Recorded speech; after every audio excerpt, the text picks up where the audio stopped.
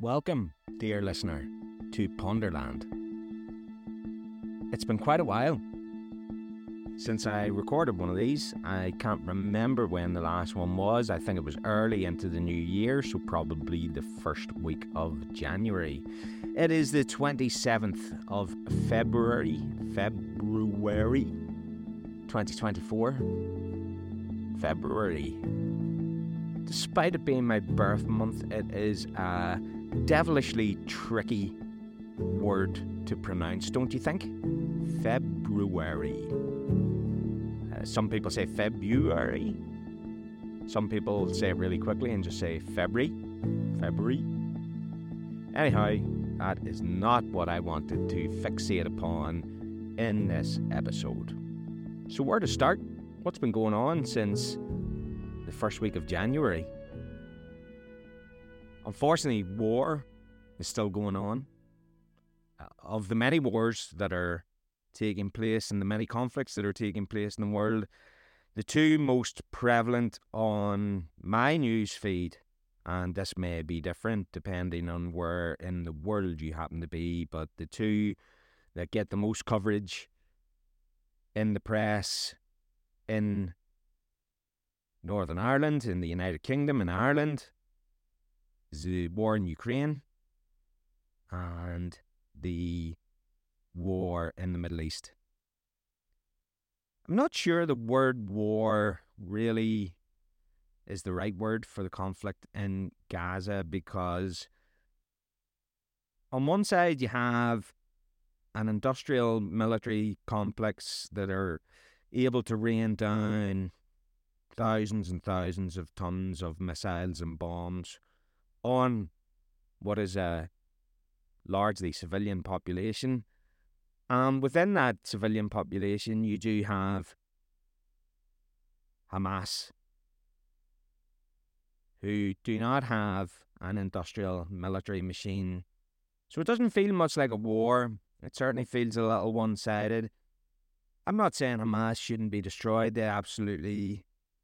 Well, it's very hard to destroy something like Hamas. We need to find peace. Peaceful.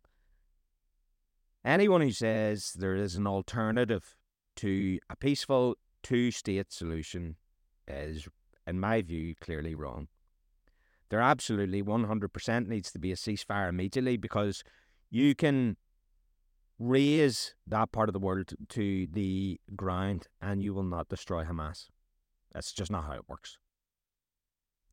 While the intent might be noble enough in its aspirations, it's impossible to do such a thing. And all that's happening is that more and more civilians are being displaced, murdered, butchered, brutally treated. The scenes coming out of Gaza are so depressing. What's happening there is clearly wrong and clearly needs to stop. It has to stop immediately.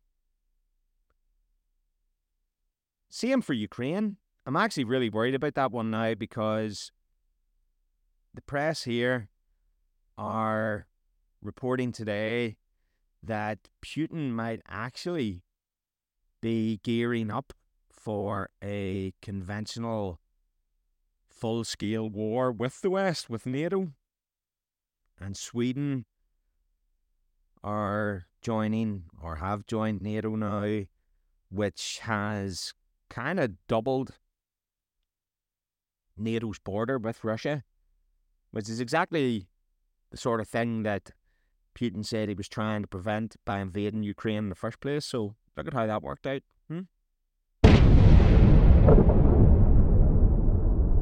There is a government in Northern Ireland again, where I am. There hasn't been one here in about 2 years, and there's a government now, which is cool. It's always nice to be governed. Always nice to have somebody working for you. I hope they're working for us. Haven't seen much sign yet, but I'm sure we'll get there.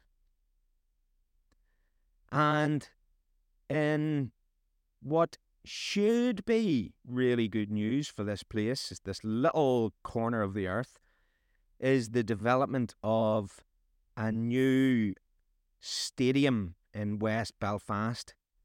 The redevelopment of an existing stadium, I should say, Casement Park. Casement Park has been in a state of ruin and dilapidation now for the best part of a decade, if not longer.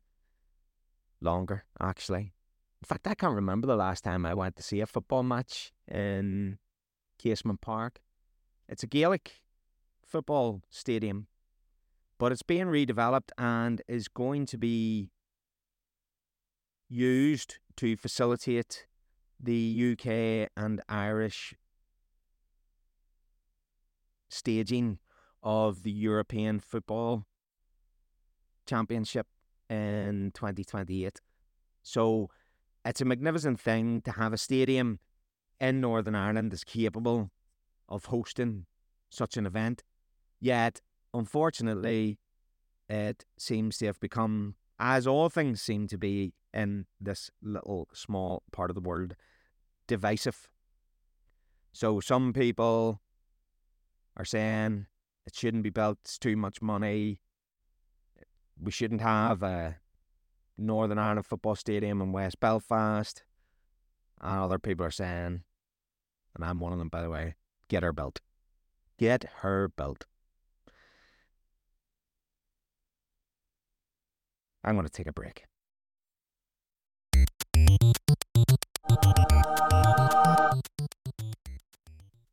And I'm back. So one of the perks, I do get quite good perks in my line of work, but one of the perks that I recently got was a 1-year subscription to the meditation app Calm. And it is, quite frankly, brilliant. It is a great app with some great stories and soundtracks and stuff like that for helping you meditate. But I've been using it to help me sleep. And can I just say that Matthew McConaughey is a wonderful storyteller. God, that guy can put me to sleep. The only story I've actually listened to him tell, I hope he tells more than one, I must actually check that out. But the latest story, the only story that Matthew McConaughey delivers that I've listened to is one called Wonder. And his soothing, soft Texan drawl is brilliant. So there you go. If you haven't checked out Cam or Matthew McConaughey's rendition of Wonder, then I suggest you check it out. Which leads me nicely into the fact that True Detective Season 4 has finished now, and spoiler alert if you haven't watched it, despite the fact that it alludes to Matthew McConaughey's character from Season 1, he actually plays no part whatsoever in Season 4. Season 4 was enjoyable, if not a little scattered. And what I mean by that is it left a lot of loose ends. So there was a few things that happened without going into too much detail that just really didn't seem to get picked up again. And there's a cool website called Screen Rant. And if you check out Screen Rant, then you will be able to, I think they've got 25 things that weren't answered in True Detective Season 4. 25 things that were started but never paid off. I'll be right back. It's extremely rare and usually exists for just 142 billionths of a second. What is it? What am I talking about? Well, it can only be Positronium. And that is not something I have just made up, although it is something that I only learned about for the first time last week. Where did I learn about Positronium? Well, the BBC, on their science pages. Positronium can apparently generate huge amounts of energy. It can also shed light on antimatter, and studying it could revolutionize physics, cancer treatment, and maybe even space travel. The elusive substance has been almost impossible to analyze because its atoms move around so much, but scientists recently developed a workaround to that problem, which is to freeze it with lasers. So physicists are apparently now in love with positronium. It is the perfect atom to do experiments with antimatter, and this unlocks a whole new field of study. So that's very exciting, in amongst all the things that aren't very exciting. Just going back to what I said at the beginning about this potential all-out war between Russia and NATO, surely that can't do anybody any good whatsoever.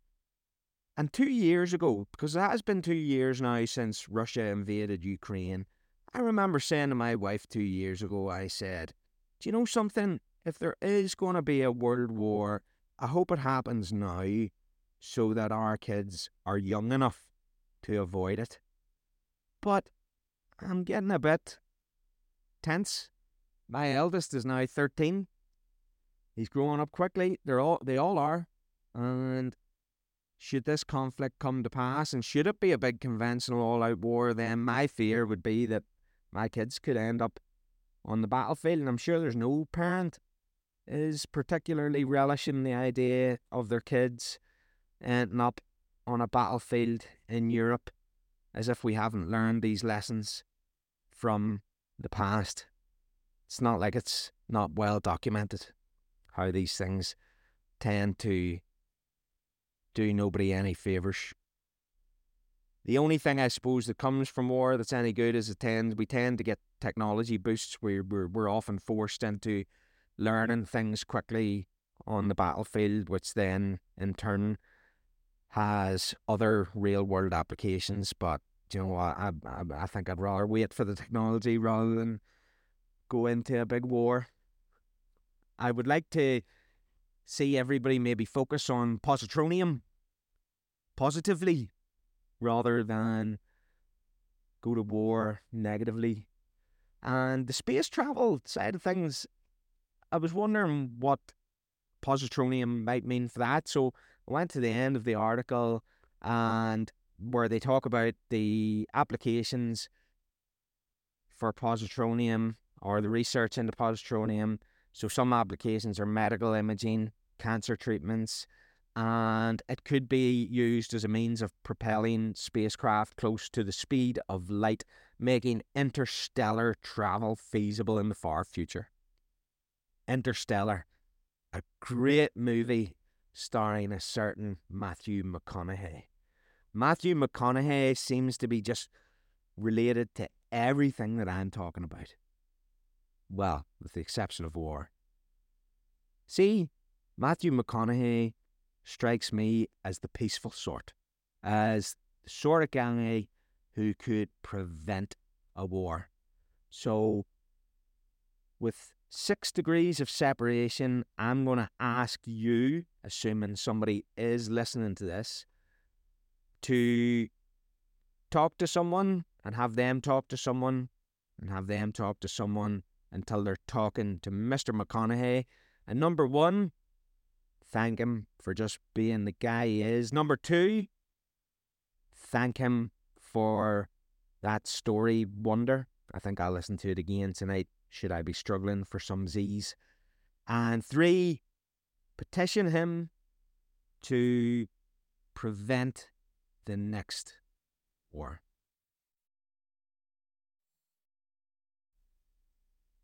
It's cold here where I am. It's miserable. It's raining. You might say, yes, well, you're in Ireland. It's always raining.